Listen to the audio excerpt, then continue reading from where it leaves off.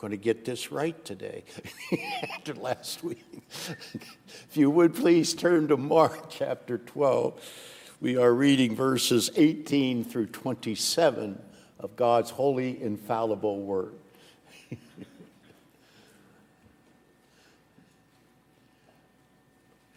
Mark chapter 12. Verses 18 through 27. Very interesting text. Give clear attention to God's holy word.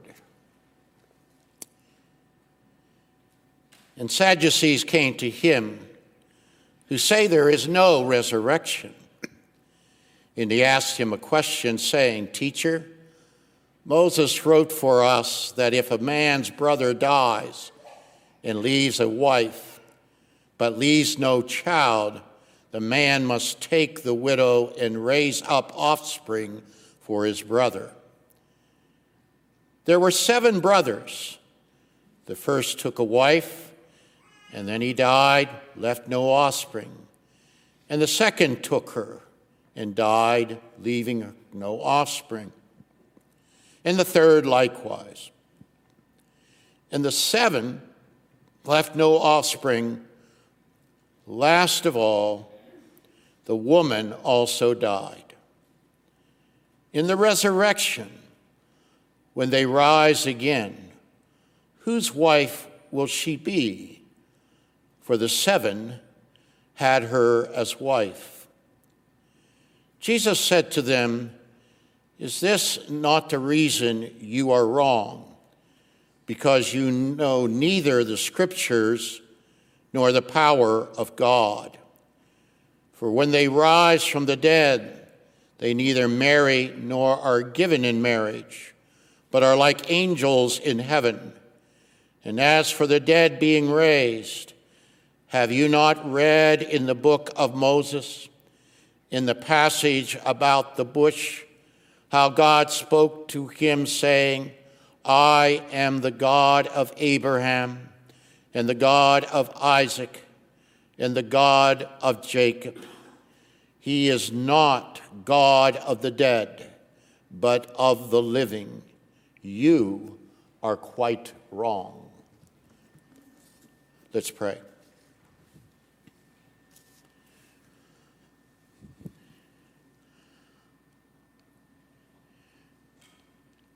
We ask, O Lord, for your wisdom and also the conviction in our hearts that Christ is right in this text. Help us to understand how wonderful it is this day to be in Jesus Christ, our risen Savior, who has raised from the dead on our behalf and has given to us, by faith union, that resurrection in which we wait ourselves for the glorious day of his final coming to us and resurrecting us, body and soul, to be with him forever and ever.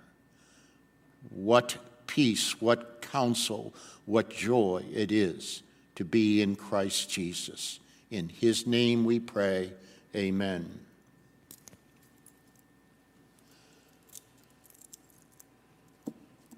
Do you believe in life after death? That might be a little vague. A lot of people in a lot of different religions believe in an afterlife. What about your soul? Do you believe you have a soul? Do you believe that it departs from your mortal body and lives forever? If the soul lives forever, where does it go?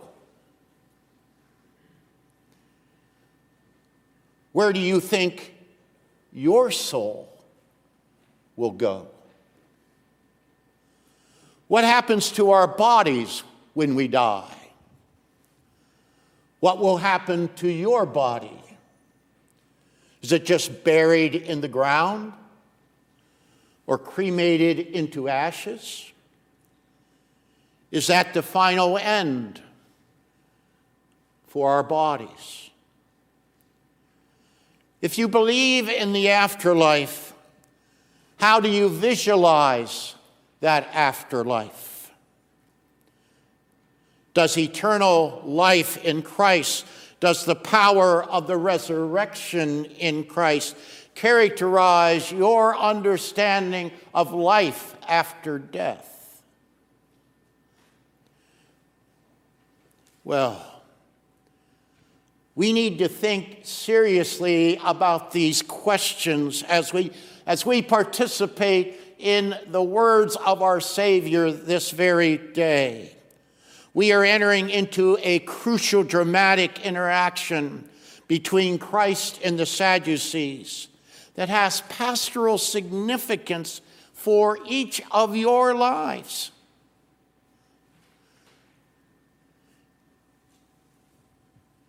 It is not only addressing you right now, but Christ is addressing how you understand your eternal existence beyond life here as a pilgrim on earth. After all, if you do not believe in the afterlife in the way that biblical revelation describes it, then the life of unbelief, the wicked, described by Isaiah, becomes the motto. And how that vanity of life is on display all around us, as Solomon also speaks. The voice of unbelief declares, "Let us eat, let us drink, for tomorrow we die." Unbelief will drown itself in the life of self-pleasure that in reality can never find satisfaction. The pagan prophets, the Rolling Stones, characterize perfectly the unbelief of our contemporary age. I can't get no satisfaction. So anything goes, for tomorrow we die. I am accountable to no one, surely not a supreme being, surely not my Creator. Ironically, in the flow here of Mark's narrative, in which Christ addressed the issue of taxes, and now he addresses the subject of what happens to us after we die, a famous saying by an American, Benjamin Franklin, may apply to both of our texts here in sequence. You know the quote: "In this world, nothing can be said to be certain but death and taxes." It seems that the Sadducees are caught in the same worldview as Ben Franklin. We now come in our text to the third interrogation by the various Jewish parties against Christ. The first was the Sanhedrin challenging Jesus' authority for doing the things that he does. Second, the Sanhedrin sent the Pharisees and the Herodians with the goal to trap Christ about paying taxes to Caesar. Now is the third interrogation, coming from a fourth Jewish party, the Sadducees, coming to see if they can trap Christ on the issue of the resurrection. Who are these Sadducees? What distinguishes them from the other Jewish groups? The most distinguishing trait that most Christians are aware of is before us in this incident with Christ. They do not believe in the resurrection. Verse 18 of our text. Beyond that, we have limited biblical and extra biblical material into this Jewish group.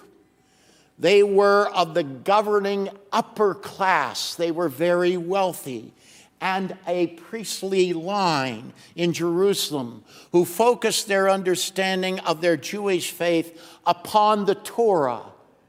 What's the Torah? The first 5 books of the Old Testament, the first 5 books of the Bible, and were less interested in the rest of the Old Testament.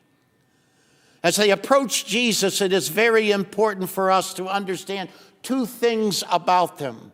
First of all, they believed that the first 5 books of the Bible, written by Moses, were the infallible Word of God. Second, they believed that Moses nowhere in those first 5 books of the Bible speaks of the resurrection of the dead.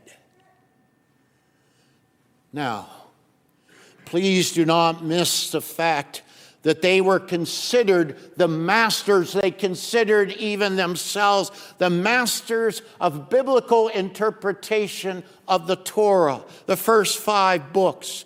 So as they approach Jesus with this question to trap him, they are extremely confident that they can expose Jesus as a fraud in understanding and interpreting Moses in the book of the Torah.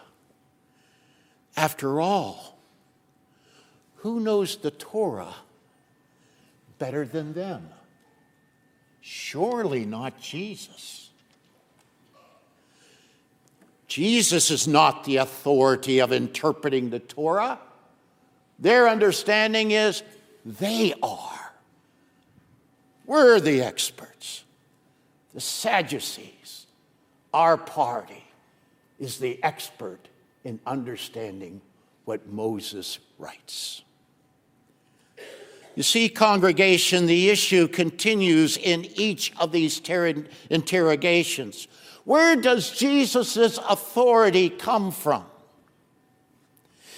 If it does not come from one of the Jewish groups who pride themselves as the authority to understand God, humans, and the world, then where else could Jesus' authority come from? The Sadducees claim that they have a very high authority behind them. It is Moses and his written word. Can Jesus top Moses and the Sadducees' interpretation of Moses? Mark has already presented to his reader a clear understanding of the relationship that is between Jesus and Moses on the Mount of Transfiguration. Moses has faded and disappeared along with his companion Elijah. And Jesus stands alone before Peter, James, and John as God the Father's voice from heaven rings out, "This is my beloved Son, listen to him." Mark 9:7. The entire history of redemption points to the coming of Jesus Christ, the Son of God, and his authority in heaven and on earth. The Sadducees do not have a clue. How about each of you this morning? Do you have a clue? Come into the text.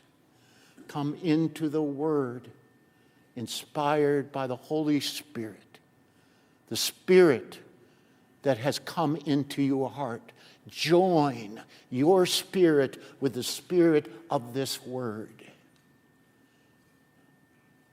And you, as you can see here in the text, the Sadducees address Jesus with the typical teacher-student relationship. They use the word teacher here, followed by an immediate pious reference to their authority, Moses, as they quote from Deuteronomy chapter 25, verse 5. They have masterfully crafted a hypothetical situation based upon that Deuteronomy text to stump Jesus. That's what's carried out in their hypothetical situation in verses 19 through 23 before you. Don't you know Jesus? Moses wrote.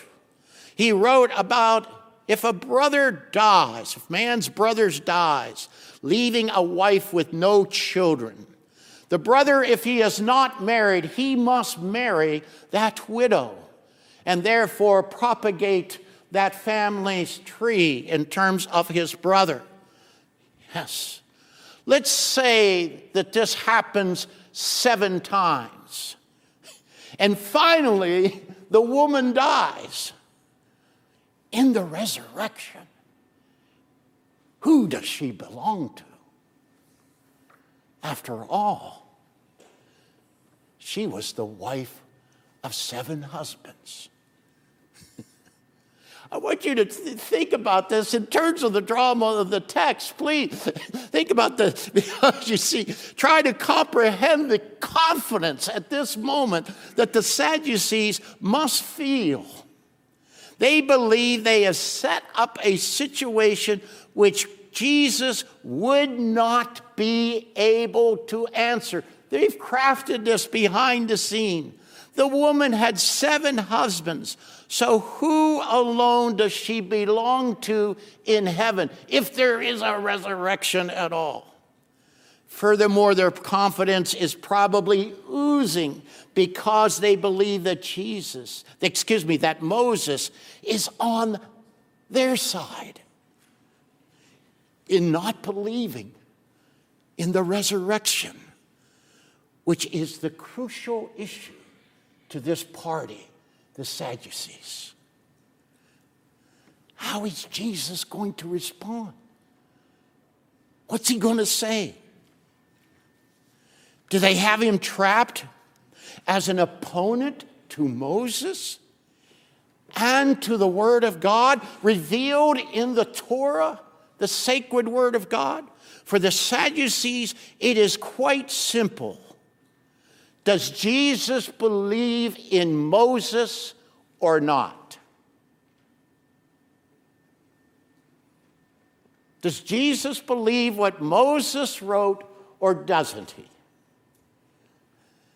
As you look at Christ's response, please notice how he opens his response in verse 24, and then how he ends his response in verse 27. In verse 24, notice, he says, "You are wrong." Then at the end, in verse 27, he says, "You are quite wrong." Now look closely at the opening point in verse 24. Jesus is quite direct, isn't he? Is this not the reason you are wrong? Because you know neither the Scriptures nor the power of God. Wow, is this how you speak to someone to win them to the good news of the gospel of Jesus Christ himself? Jesus tells them that they are wrong right off the bat about their knowledge, their understanding, and their interpretation of the Scriptures of Moses, as well as they don't even comprehend the power of God. Pretty strong confrontation, isn't it? After all, they considered themselves once again to repeat the expert authority on what Moses wrote in the Torah. No one can possibly know more than they can. Well, Jesus gets right to the point of the failure to understand God's word in the Torah. He bluntly places what the scriptures teach immediately before them in verse 25. For when they rise from the dead, they neither marry nor are given in marriage, but are like angels in heaven. Jesus tells them that there is the resurrection from the dead, and that in heaven there is no such thing as the practice of marriage in the way that it is done on earth. Indeed, those resurrected from the dead into heaven are like angels in heaven who are never married in the earthly sense. Now, as we focus on Christ's continuing response there in verse 26, Jesus is going to challenge the Sadducees on their own ground. Remember, they were committed that only the Torah, the books of Moses, the first 5 books of the Bible, are the authoritative word of God. In their judgment, Moses nowhere in the Torah writes about the resurrection from the dead. Well, Jesus is now essentially saying to them, let us see if you are right about your interpretation. Let's see. Let us really see if you are the infallible and correct interpreters of Moses' writings. Let's see if you are. Jesus addresses their interpretation head on. Look at verse 26. As for the dead being raised, Jesus is addressing specifically the issue they are raising, and amazingly is challenging their interpretation of Moses. In fact, Jesus is so blunt that he addresses them as if they have not ever read the book of Moses, the Torah. Moreover, he directs them to one of the premier passages that is burned in the heart of every single Jew. Exodus chapter 3, verse 6. The revelation of God out of the burning bush. I trust that this event is a treasure to all of us, every Christian believer as well. Well, do not miss how Jesus frames the question. Keep in mind here that they do not believe that he is the Messiah. So Jesus masterfully removes himself from being the center of attention to focus upon what God said in this passage. What God said in this passage. Do you see what Jesus is doing here? The Sadducees say that God and the writings of Moses are the ultimate authority for their lives.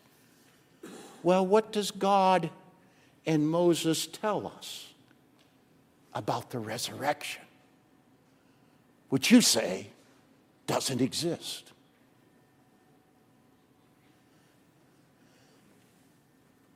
What did God say to Moses? It's recorded in Exodus 3:6. I am the God of Abraham and the God of Isaac and the God of Jacob. Now please stay with me here. That is what the text, Exodus 3:6 says. Now, at this point, Jesus switches from what the text says to the interpretation of the text. and how you are to understand what God is saying. Now, congregation of the Lord Jesus Christ, I plead with you to truly ask yourself, when you look at Exodus chapter 3, verse 6, do you see what Christ is about to say to the Sadducees? Test yourself in terms of whether you can interpret God's word. Do you see what Jesus is about to say to the Sadducees? Or would you interpret the passage of Exodus 3:6 the same way the Sadducees do? No resurrection is in this text. No resurrection is in Exodus 3:6. Is that how you would interpret it?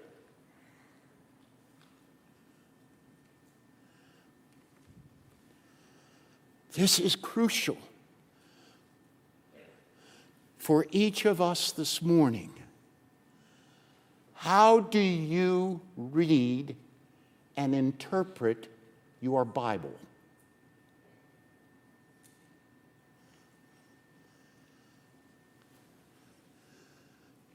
How do you read and interpret the Bible in terms of the central event in your redemption, for your redemption?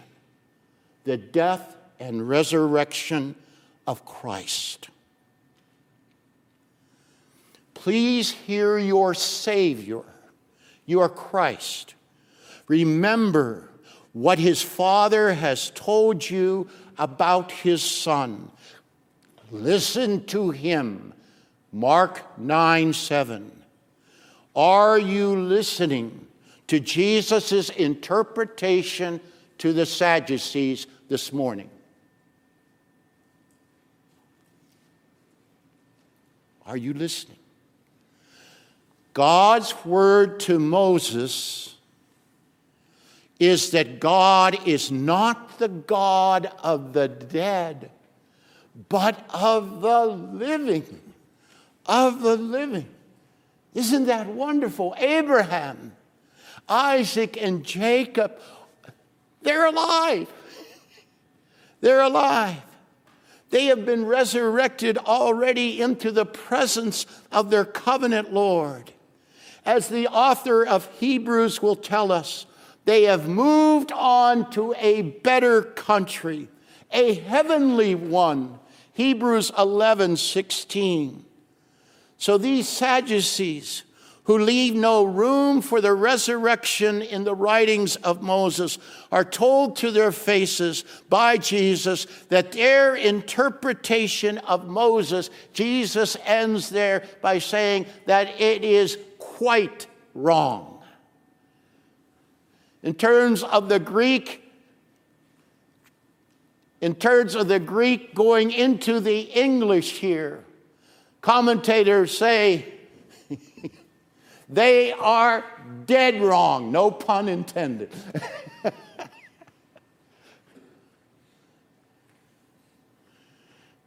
God is the authority in understanding Moses, and Jesus endorses God's interpretation, not the hopeless interpretation by the Sadducees. Well, not to be corny, but you may say that I am anyways. But there has been a way to speak of what the Sadducees taught so that we and our children remember their position. I can remember being taught this all the way back when I was in Sunday school. Maybe you have as well. It is again a play on their name. The Sadducees are sad. You see, because they don't believe in the resurrection. A nice little saying to your children to understand who the Sadducees are. Congregation, we must not overlook the choice of Christ, specifically using Exodus 3:6 to the Sadducees. He is driving home the point of the continual resurrection and eternal life of the patriarchs as the fulfillment of God's covenantal promise to those children, fathers in the faith. After all, God's covenant promises constitute the unchangeableness and faithfulness of his eternal being. As he says to Moses on the same occasion, which we read earlier in our service this morning from Exodus chapter 3, verse 14, I am who I am. The covenant is at the heart and soul of true biblical religion and the God of the Bible.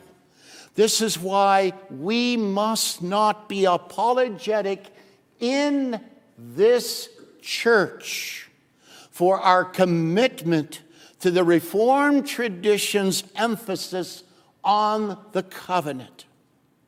To not understand the covenant at the very core of biblical religion is to surrender a holistic interpretation of the Bible as well as to diminish the full counsel of God.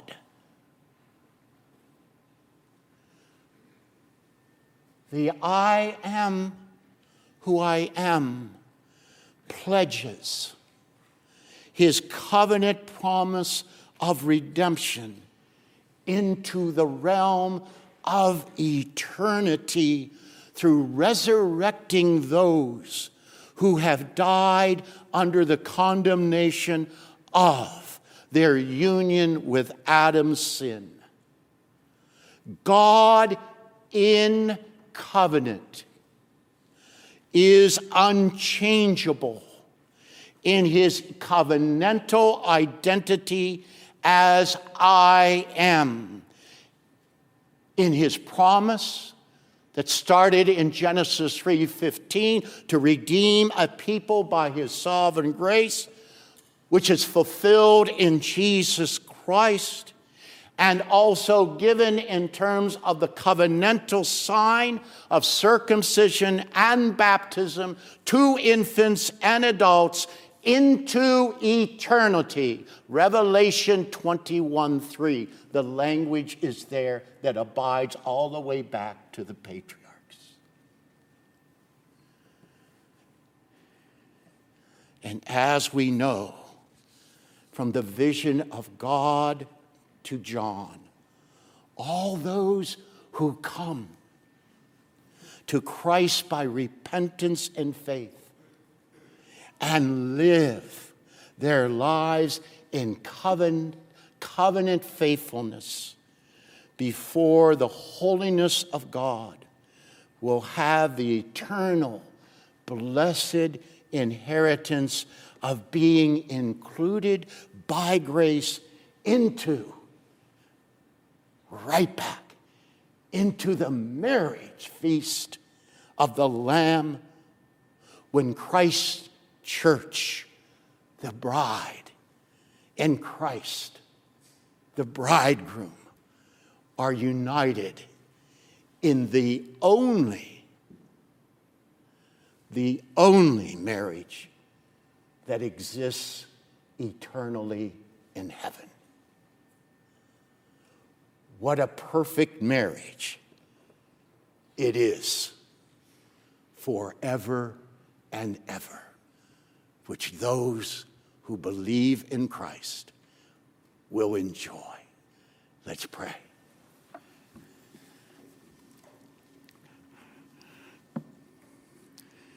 Our Lord and our God, we are so thankful for your promises so clearly outlined from the beginning of the Bible to the end. We thank thee for your commitment to us through thy Son, the Lord Jesus Christ.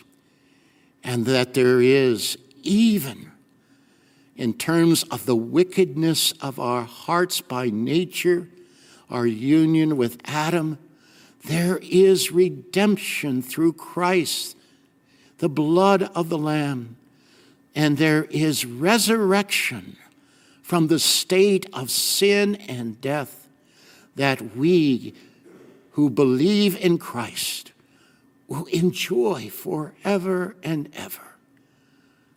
How we thank thee this morning that thou hast brought us to be the bride of Christ.